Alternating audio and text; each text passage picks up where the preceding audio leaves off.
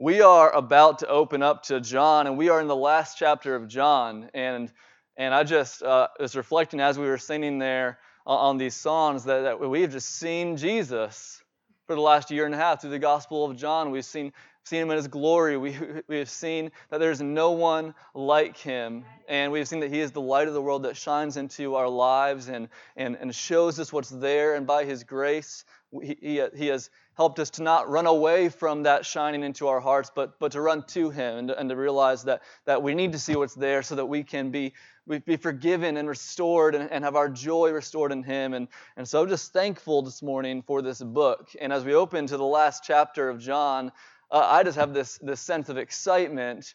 Like what is it going to be? We have seen who Jesus is week after week after week for a year and a half. And as I opened up to study this week, I'm just asking myself, John, what are you going to say? Who is Jesus? What's the last picture you're going to give us? And I'm excited for us to see how John concludes this book today. Before we open it, let's pray one more time and ask the Lord to bless the preaching of his word and the hearing of his word today. Father, we come and we thank you so much that we get to worship together this morning. You saved us, Lord. Salvation belongs to you. We did nothing to earn it. There was nothing in us that caused you to look at us and say that for some reason you should save us. Lord, in fact, everything in us called out for condemnation. And yet you have saved us, Lord.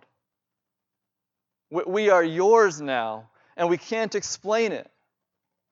There's no reason for it except that you chose to love us and you chose to be gracious to us. And Lord, now, instead of an eternity facing us apart from you in hell and with the punishment of our sin, we have an eternity of hope and of life and of being in your glorious presence with glorified bodies and a glorious creation. Lord, we don't deserve it, and we praise you this morning and thank you that you were gracious to us and have saved us and that you sent your Son to make a way. Lord, we thank you that you gave us the right to be called children of God. We were not born of the will of man, but born of your will. We praise you that you've put us in your flock. Lord, we pray now as we open your word that your Spirit would, as we just sang, shine into the night of our hearts. Show us what's there, Lord. Search us, know us, see if there's any grievous way in us and lead us in your way. Lord, we pray that you would help us to hear and to understand and to receive and to respond and to apply your word. We thank you for the gift it is to us. And we thank you that this book, in this book, you've spoken to us and you have revealed to us the person and work and glory of Jesus Christ. Show us who he is today. We pray this in Jesus' name. Amen. So, church family, when you look through the scriptures, something that you realize is that God consistently uses one metaphor in particular to describe who we are. As you go from the Old Testament through the New Testament, there's one striking image that God consistently uses to tell us who we are. And that image is that we are his sheep. We're his sheep. We're a flock.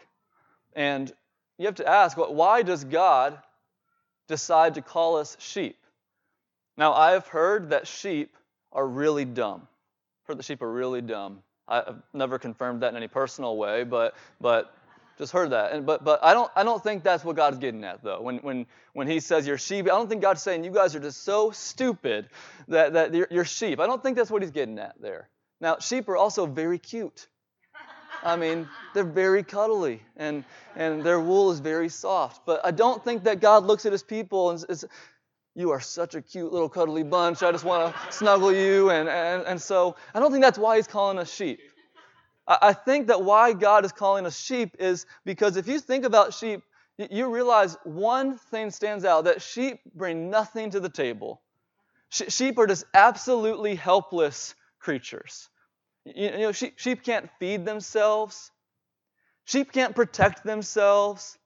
Sheep don't know where they're going. If one runs off a cliff, the rest of them just follow off the cliff. They have no idea what they're doing. Sheep, if one falls over, they're just there. They're just on their side. They need someone to come and pick them back up and put them back on their own 4 feet. They can't do it themselves. Sheep are just in every way absolutely, utterly helpless creatures. And God looks at us, He looks at His people, and He says, "You are my sheep." He's saying to us, you're helpless. You can't do anything on your own, and you need a shepherd. And you need a shepherd. And God says, I am your shepherd. Jesus comes, and He declares in John chapter 10, I am the good shepherd. I'm the good shepherd. You've had bad shepherds that have led you astray, but I'm the good shepherd who lays down His life for His sheep. And here's what we know, that we all, like sheep, have gone astray.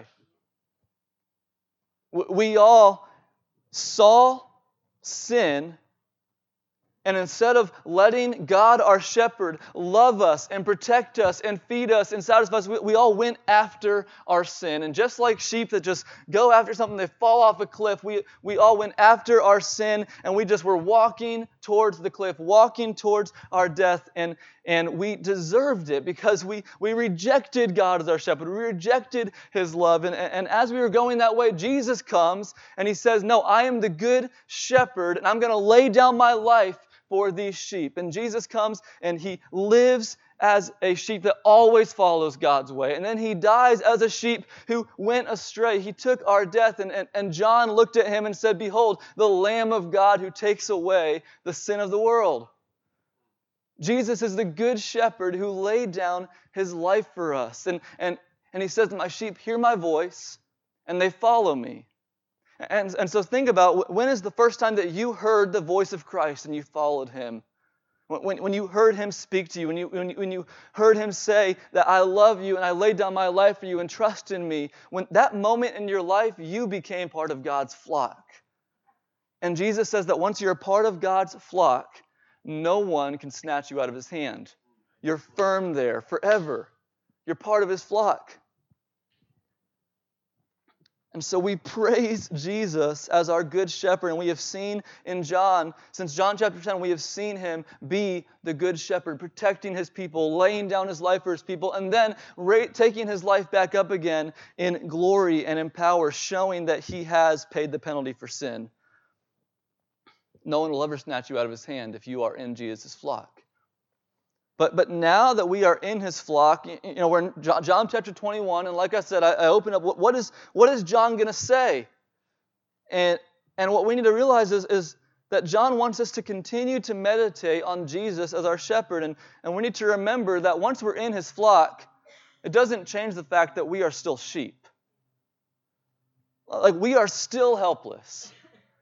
We still desperately need His shepherding care in our lives. Jesus is not a good shepherd who lays down His life for us, brings us in the flock, and then we don't need to think about Jesus anymore. No, we're still sheep. We still desperately need Him to feed us. We still desperately need Him to direct us. We still desperately need Him as our shepherd. And in John chapter 21, John concludes his gospel by teaching us Jesus is not only the good shepherd who laid down His life for you, but He is the chief shepherd. He's the chief shepherd who will perfectly care for you until the day He returns. John chapter 21, John just subtly emphasizes, you'll see it as we read at the very end of the text, that Jesus is not going to stay on the earth. He's going to leave and He's going to come back. And John wants us to know in this age between when He leaves and when He comes back that He is still our shepherd. He's our chief shepherd. He shepherds us. He cares for us, and He's going to perfectly care for us until the day that He returns in glory. And so this morning we see that Jesus is our chief shepherd. And in John chapter 21, we're going to see 4 ways that Jesus shepherds His sheep. 4 ways Jesus shepherds His sheep. And so if you're not already there, you can turn to John 21. 4 ways that Jesus shepherds his sheep. And the first way in John 21 is that Jesus feeds his sheep. Jesus feeds his sheep. And so let's read, starting in verse 1, and see how Jesus feeds his sheep. John chapter 21, verse 1. After this, Jesus revealed himself again to the disciples by the Sea of Tiberias. And he revealed himself in this way. Simon Peter, Thomas called the twin, Nathanael of Cana in Galilee, the sons of Zebedee, and 2 others of his disciples were together. Simon Peter said to them, I'm going fishing. And they said to him, we'll go with you. They went out and got into the boat, but that night they caught nothing. Just as day was breaking, Jesus stood on the shore, yet the disciples didn't know that it was Jesus. Jesus said to them, children, do you have any fish? And they answered him, no. He said to them, cast the net on the right side of the boat and you'll find some. So they cast it, and now they were not able to haul it in because of the quantity of fish. That disciple whom Jesus loved therefore said to Peter, it's the Lord. And when Simon Peter heard that it was the Lord, he put on his outer garment, for he was stripped for work, and he threw himself into the sea. The other disciples came in the boat, dragging the net full of fish, for they weren't far from the land, only about 100 yards off. And when they got out on land, they saw a charcoal fire in place, with fish laid out on it, and bread. Jesus said to them, bring some of the fish that you've caught. So Simon Peter went aboard and hauled the net ashore full of large fish, 153 of them. And although there were so many, the net was not torn. Jesus said to them, come and have breakfast. Now none of the disciples dared ask him, who are you? They knew it was the Lord. Jesus came and took the bread and gave it to them, and so with the fish.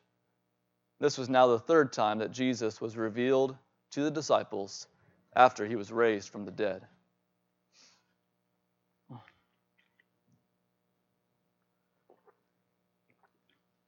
This section of text begins by telling us that Jesus revealed himself again to the disciples. So let's remember, Jesus has died and he has risen again. And he has revealed himself to the disciples now 2 times.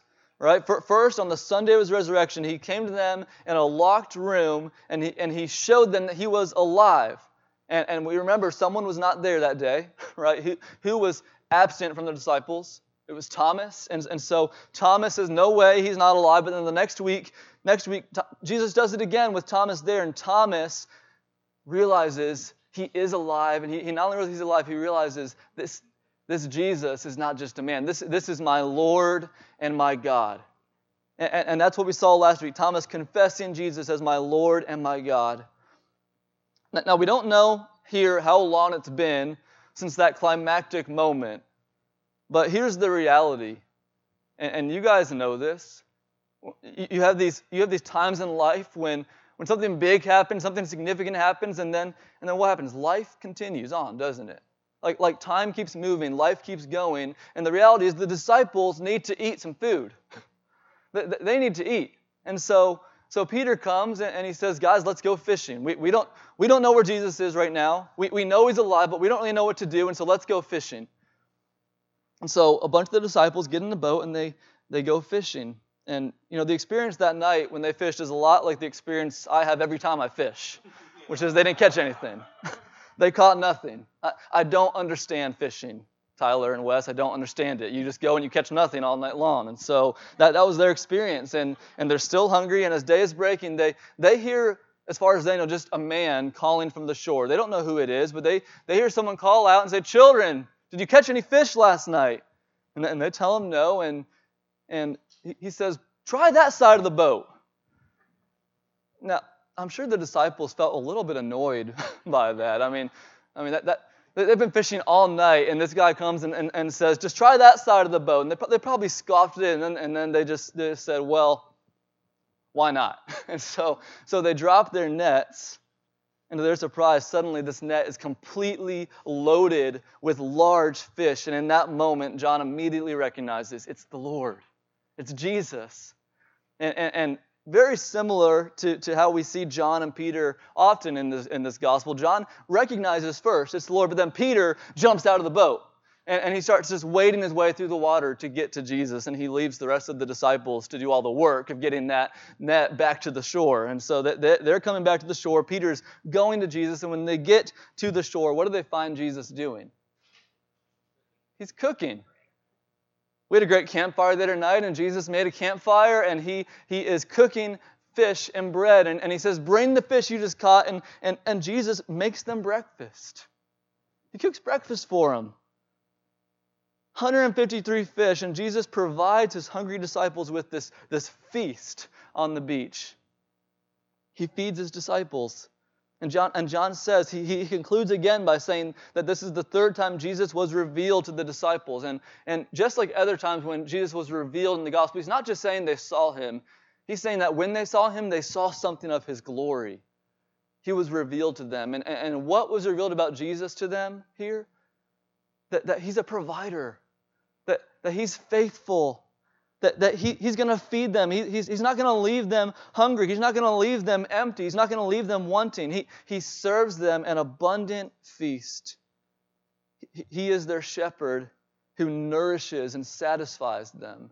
And this is a picture of what Jesus does for us. We can't catch anything, and Jesus comes and he provides for us what we can't provide for ourselves, and he feeds us. He nourishes our souls. He satisfies our souls. A question at this point that each of us need to ask ourselves is this: where are you casting your net? Where are you casting your net?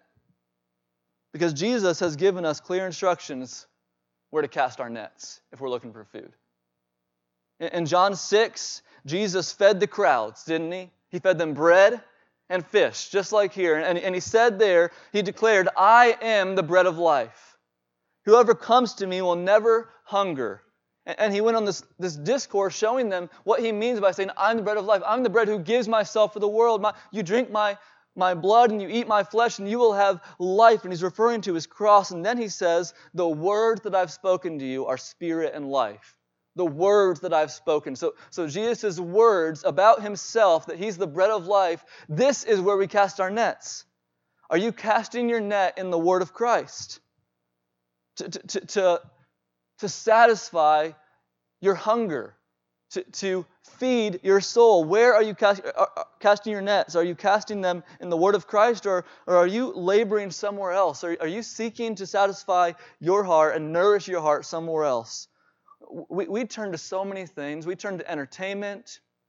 We turn to relationships. We turn to money. We turn to success. We turn to career advancement. But if we don't cast our nets where Jesus tells us to, then just like the disciples, we're not going to catch anything.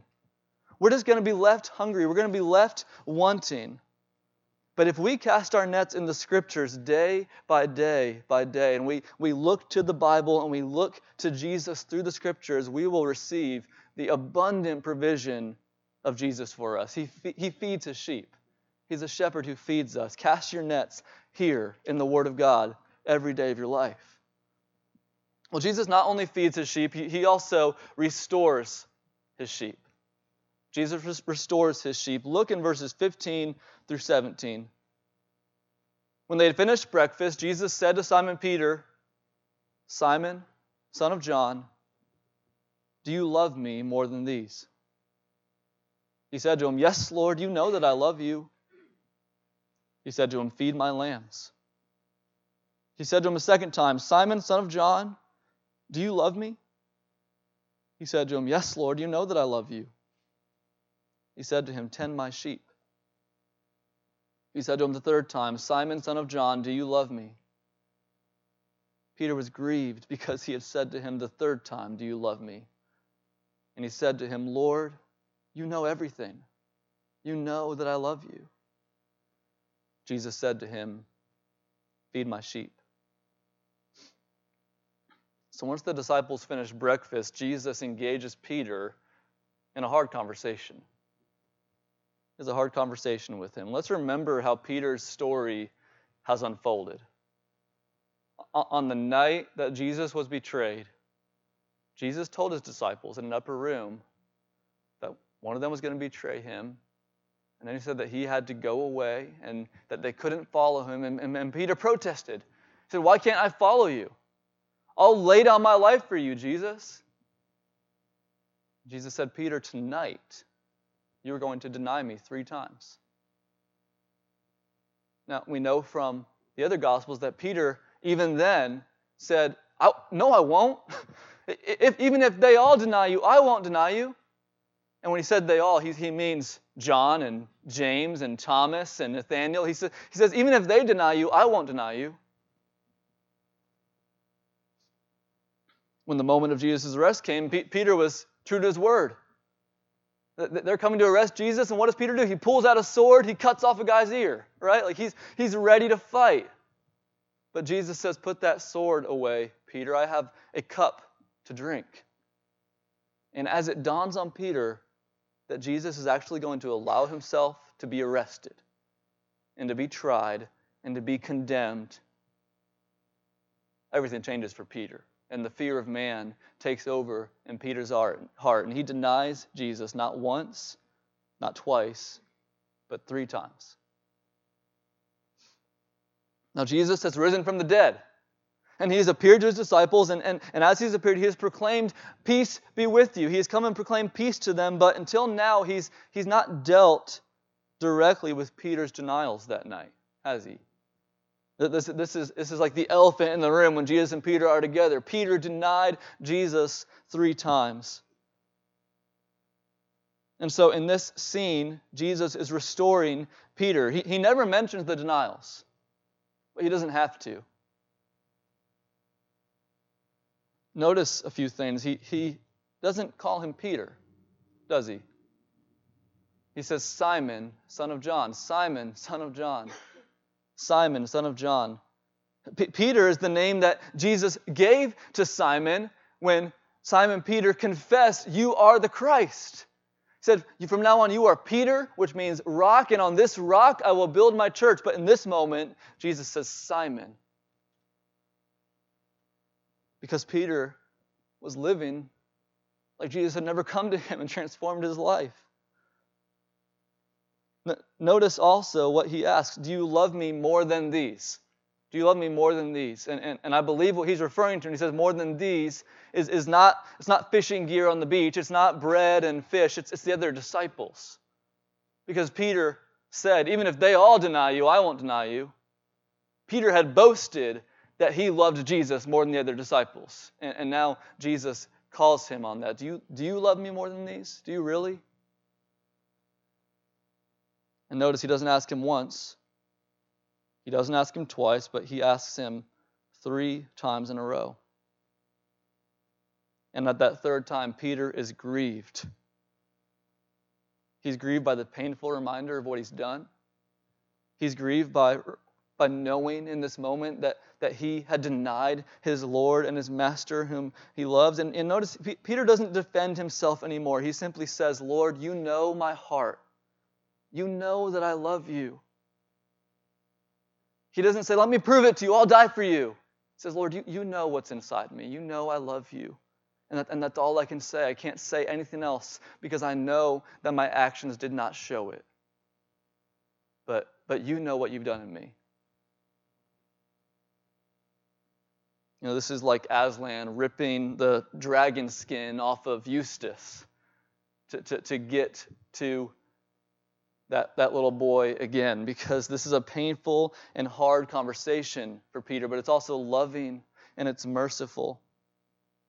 Jesus is restoring Peter from his sin. He's leading him to a place of godly grief over what he has done. And he's reinstating him to the ministry he called him to. Peter will still be the rock on which the church is built. And his confession will still be the confession on which the church is built.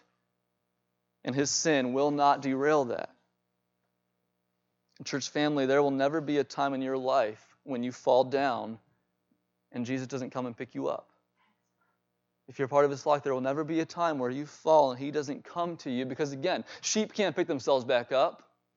You're helpless, but he will come to you every single time and pick you back up. We don't even know how much Jesus comes to us and picks us back up. He forgives us over and over and over and over again. And though the process might be painful, He will restore you. He'll lead you to feel the weight of your sin. He'll lead you to a point where you are grieved over it and you are hurt that you're seeing what's ugly inside of you, but He's going to restore you through it. And He's going to call you back to His purpose for your life. There will never be a time when He doesn't come to restore you. He laid down His life for the penalty of your sins. So He's not going to leave you in them when you sin. So He restores His sheep. He feeds His sheep, He restores His sheep, and then third, Jesus leads His sheep. He leads His sheep, and this is going to be in verses 18 through 25.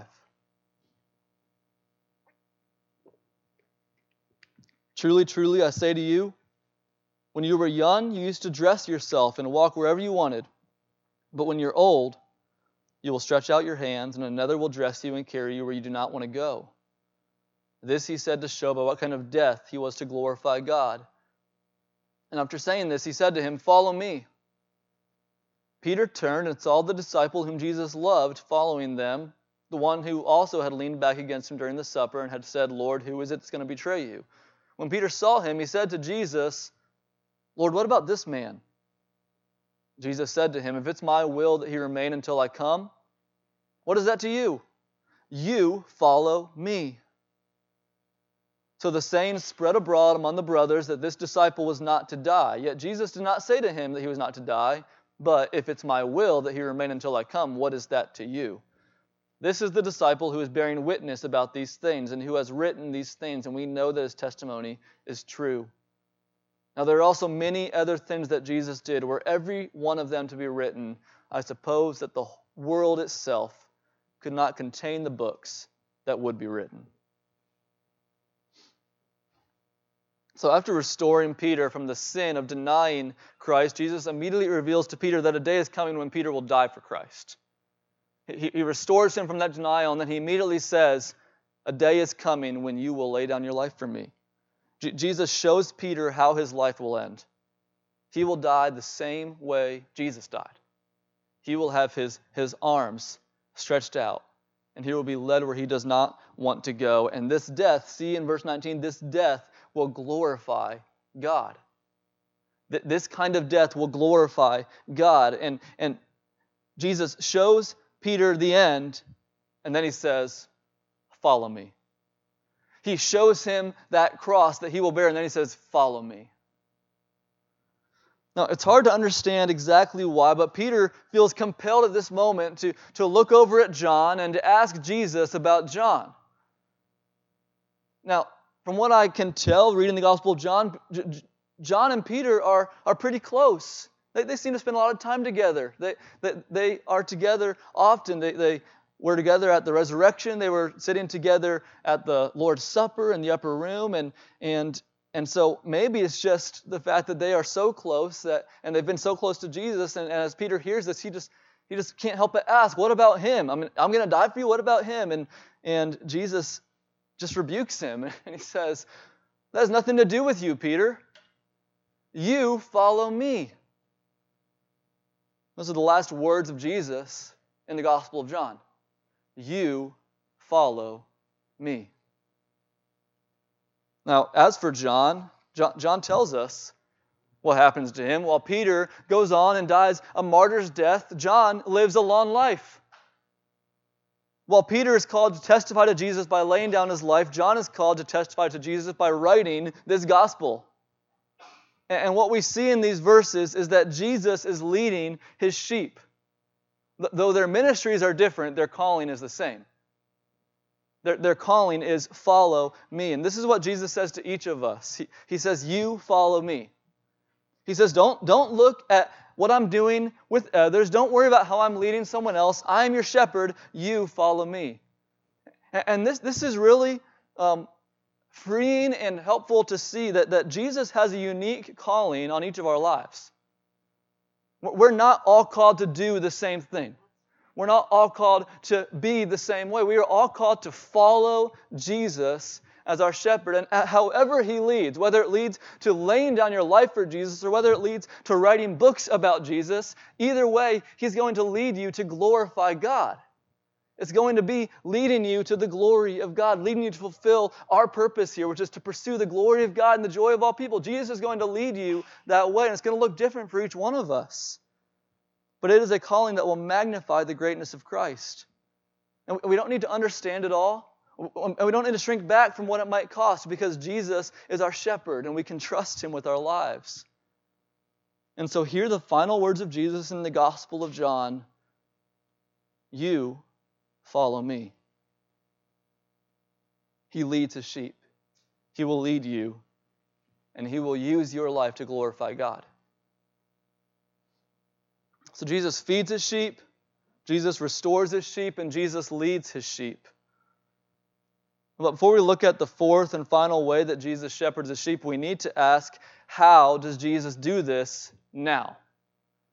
How does Jesus carry out this shepherding ministry when He's not here with us anymore?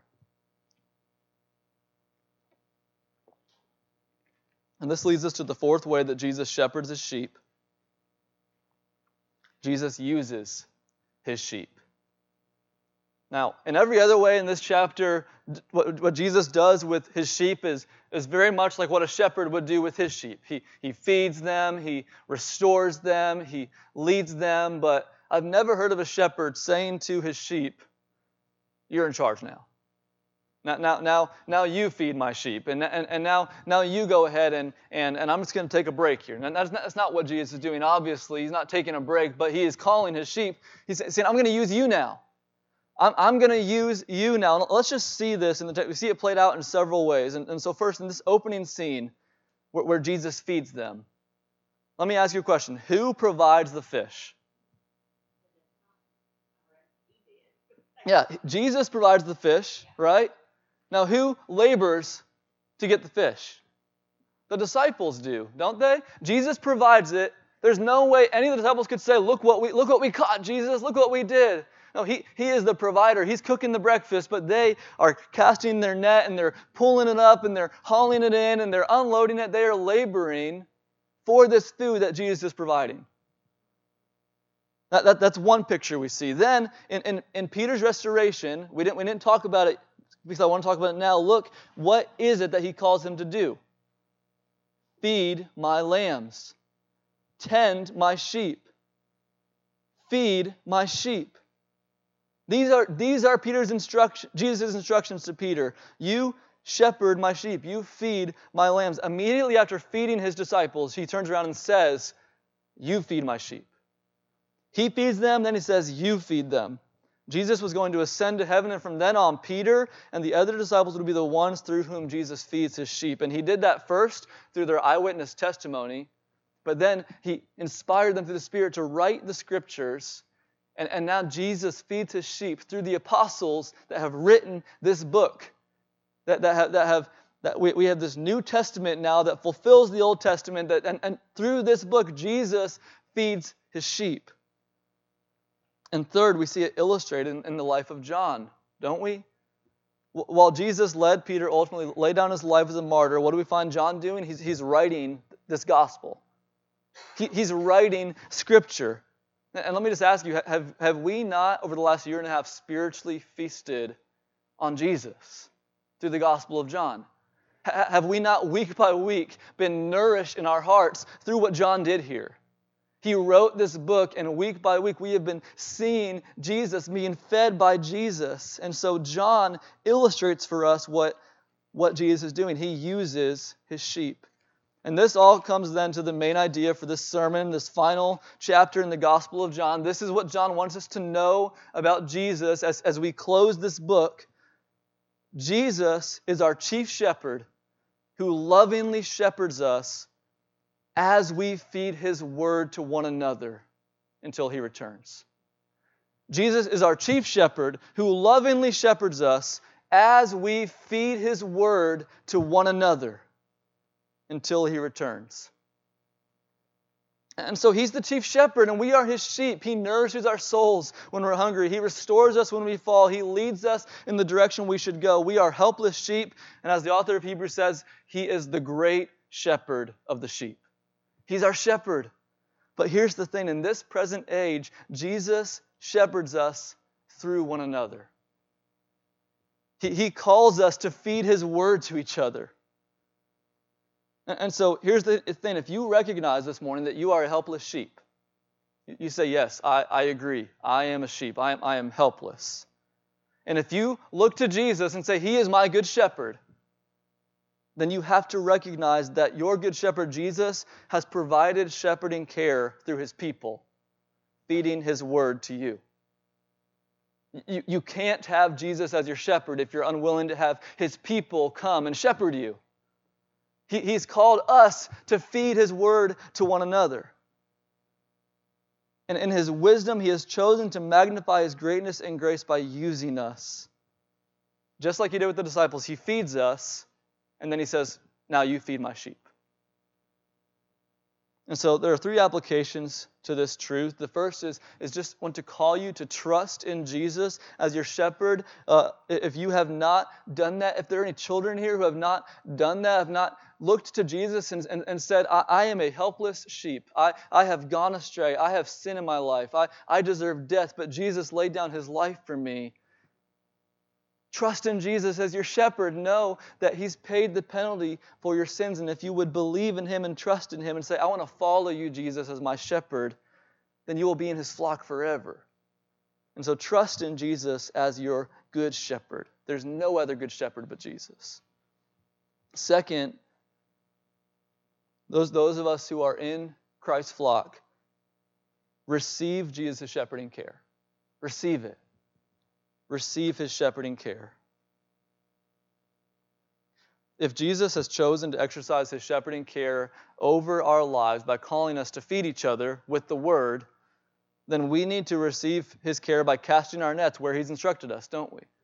We need to cast our nets where He says. And so what does this mean? Well, by all means, it means that individually we should each be opening our Bibles day by day and feasting on the Word. I mean, that is definitely what it means. It means that as Peter and the apostles were led to write down this book, that we should realize Jesus feeds us through this book. He feeds us through His word. And so if we need a shepherd, if we're helpless, how would we not open this every day of our lives and say, Jesus, shepherd me. Jesus, feed me. I'm helpless without you.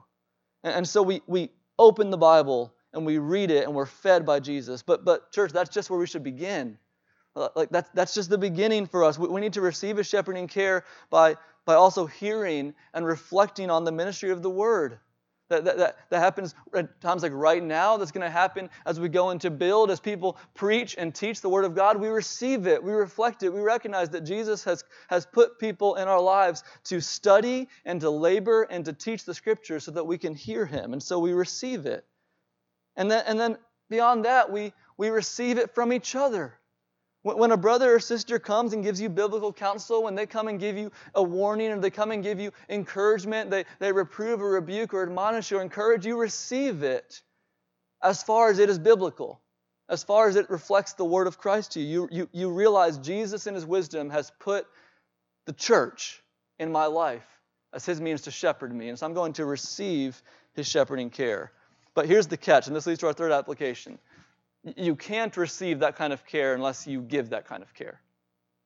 Like we're not going to ever come here and receive shepherding care from each other unless we are all coming to give shepherding care to each other. If we all come just ready to receive it, no one's going to get anything. And so extend Jesus' shepherding care. Don't just receive it, extend His shepherding care. When Jesus feeds you through a personal Bible study, feed someone else with that.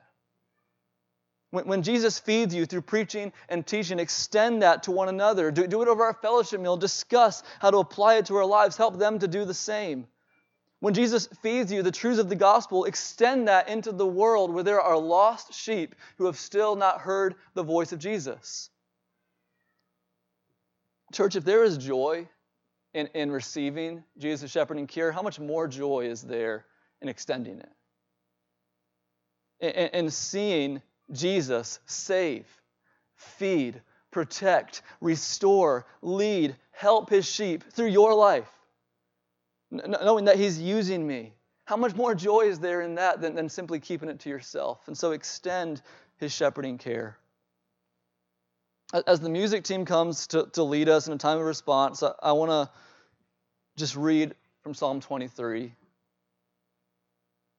Have you listened to these words from Psalm 23? If Jesus is your shepherd, if he's a shepherd who laid down his life for you, and if he's a shepherd who perfectly cares for you, if he's a shepherd who will return for you and bring you into his glory, then what else could we possibly want? And what else could we possibly need? So this morning, let's rejoice in Jesus. And let's hear these words. The Lord is my shepherd. I shall not want. He makes me lie down in green pastures. I shall not want. He leads me beside still waters. I shall not want. He restores my soul. I shall not want. He leads me in paths of righteousness for his name's sake. I shall not want. Even though I walk through the valley of the shadow of death, I will fear no evil, for you are with me. I shall not want. Your rod and your staff, they comfort me. I shall not want. Jesus is my shepherd. I shall not want. Let's stand and rejoice in Jesus this morning.